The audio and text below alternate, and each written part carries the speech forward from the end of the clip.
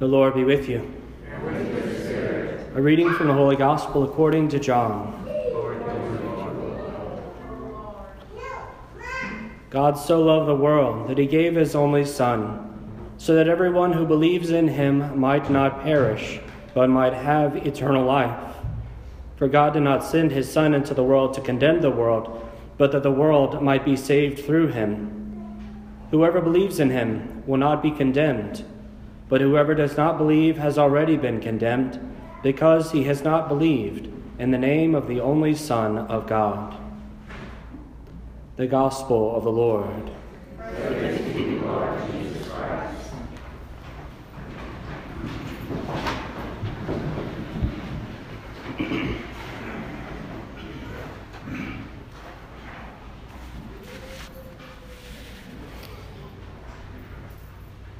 On occasion, in having a discussion about the faith, about religion in general, the remark will sometimes be made, all religions are basically the same. It's this idea that comes from a kernel of truth. The truth is that all religions have to deal with the same basic stuff of human life. They all respond to the problems of the human person, our needs, our desires. And every religion, in some way, better or worse to extents, or better, ultimately they have to address things such as love, pain, joy, sin, death, suffering. And so in a way, one could easily say all religions are basically the same, but only on that point. Beyond that, it's a false. It's a lie. Because if all religions are basically the same, why did Christ come? Why is it that he came to save the world? If all religions are basically the same, Christ could have saved himself a whole lot of trouble and just stayed in heaven and avoided the cross. And so we see that by the fact of the life of Christ, all religions are not basically the same. But indeed, there is something different, something unique, particularly about the Christian faith. When the Lord came among us, when he took our flesh and became incarnate in the womb of the Blessed Mother, he began a story of revelation. Our Lord, all through the course of his life, he revealed things to us, revealed things to the world. He showed us how to live. He showed us how to pray. He taught us about solitude and about worship. He told us how to teach others, how to love others, how to serve others. He showed us what was the way, the truth, and the life, and ultimately talked to us about heaven, showing us the way to that as well. But among all these things that the Lord Jesus did in his earthly life, the most important thing that he did, the most important thing that he revealed to us was himself. He showed us who God was. He showed us God. This weekend we celebrate Trinity Sunday. When we celebrate and commemorate that central element of the Christian faith, the Blessed Trinity, the great mystery that we worship a God who is one God and yet three persons. It doesn't make sense to us. When we talk about one God who is three persons, it seems more like we tend to think about more than like three gods. And in fact, the early church was persecuted on that count. They were accused of worshiping three gods because the Trinity was so ununderstandable. It doesn't make sense. How is it that we can have one God who is also three whos? The Father, the Son, and the Spirit. That doesn't make sense. How is it that we can have a Father, the Son, and the Holy Spirit who are equal in all things, but who are distinct from each other? How is it that each of them is fully God and not just 33.33%? It doesn't make sense. And yet, it's what we worship. Rather, it's who we worship. The Trinity. Again, it would be easy for it to be a contradiction. Oftentimes people look at us who are other monotheistic religions, the Jews, the Muslims, even some Christians look at us and they think the Trinity is just a work that we've made up in our own minds, something we've tried to create ourselves. But the simple fact is, in accusing us of something so contradictory, they actually only increase our argument for its truth. Because we go back to the Scripture and we see how the Lord God speaks to us and He reminds us, my ways are not your ways, my thoughts are not your thoughts. In short, if we really understand God, if we can pierce into the depths and know exactly who God is, we don't know God at all. Because you can't understand a mystery. We can grasp at it and try to make sense of it, and indeed we do and we must. But ultimately, the more we pierce the depths of God, the more confusing it can be. Our whole entire semester at the seminary on the Blessed Trinity, I felt like I knew less about God at the end of it than I did at the beginning. I think that's why the Scriptures wisely today are very short, because the more you say about the Trinity, the more you risk being wrong. It's easy for us to fall away and to start making connections that ultimately get away from who God really is. And so the simple fact is we have one God, and yet He is Father, Son, and Holy Spirit. I drive home that point because it's important for us to relate with that one God who is Father, Son, and Spirit.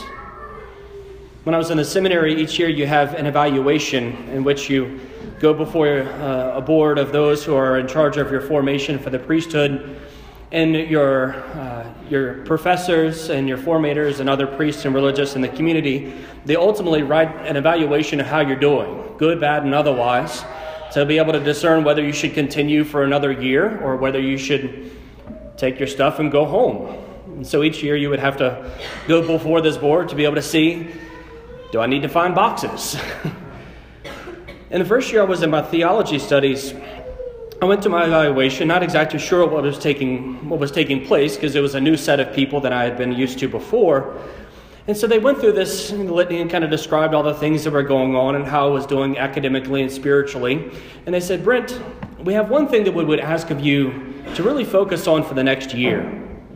We want you to develop a more Trinitarian prayer life. What does that mean? I just kind of looked at him and I said, okay, that sounds great. Yeah, I'll work on that. Whatever. So I went off back to my room and you know, it was always a thing is you'd get around with your friends and be like, all right, this is what they told me. Well, you know. And I said the same thing. I said, they told me to develop a more Trinitarian prayer life. And they all looked at me and said, what does that mean? I said, exactly. I don't even know, but I'm supposed to do it. And I thought it was kind of foolishness. And I was like, yeah, whatever that means. And I just kind of went on about my way.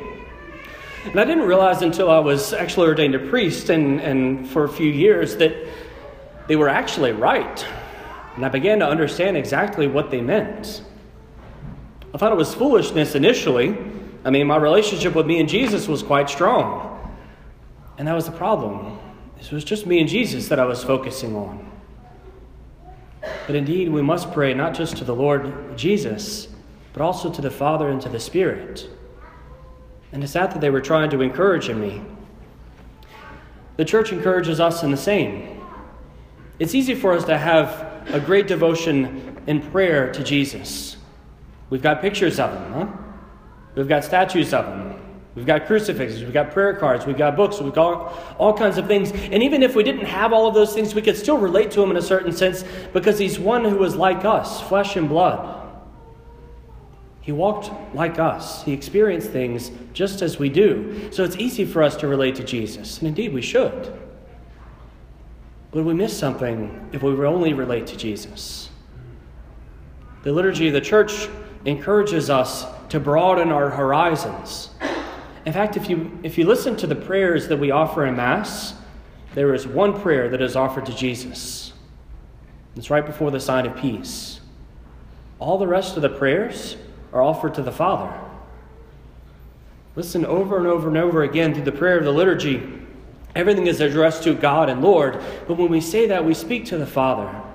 Because at the end of each of those prayers, and oftentimes in the middle, like in the Eucharistic prayer, we say things such as, through Christ our Lord. So we offer our prayer to the Father through Christ our Lord in unity with the Holy Spirit.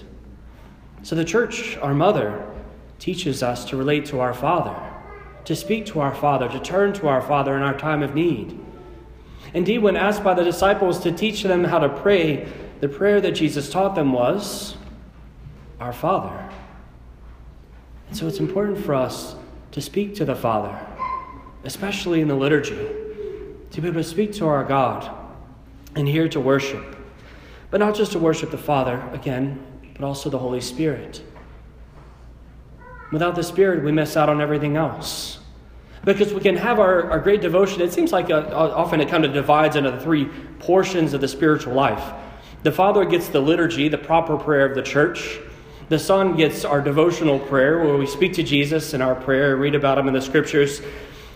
But the life of the Holy Spirit is supposed to be with us in the daily stuff. Because our prayer is not just confined to our prayer time or time at church. Our life of prayer is supposed to be continuous. And it's there that the Holy Spirit becomes most alive in us. And he invites us to speak to him.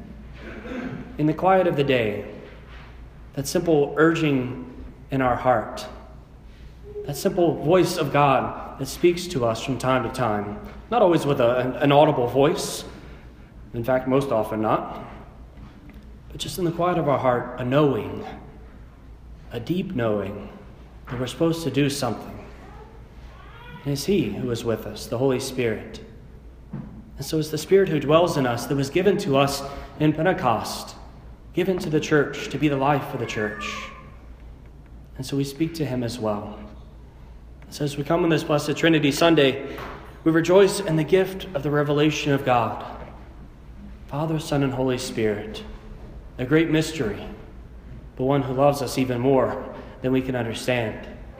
And so we pray that by the grace of this Mass, by the time of our prayer here, and our worship and adoration of this Blessed Trinity, that we might be able to come to understand him a bit more deeply, that we might be able to love him more profoundly, and loving him, we might be able to follow him to the path where we can be with him forever in heaven.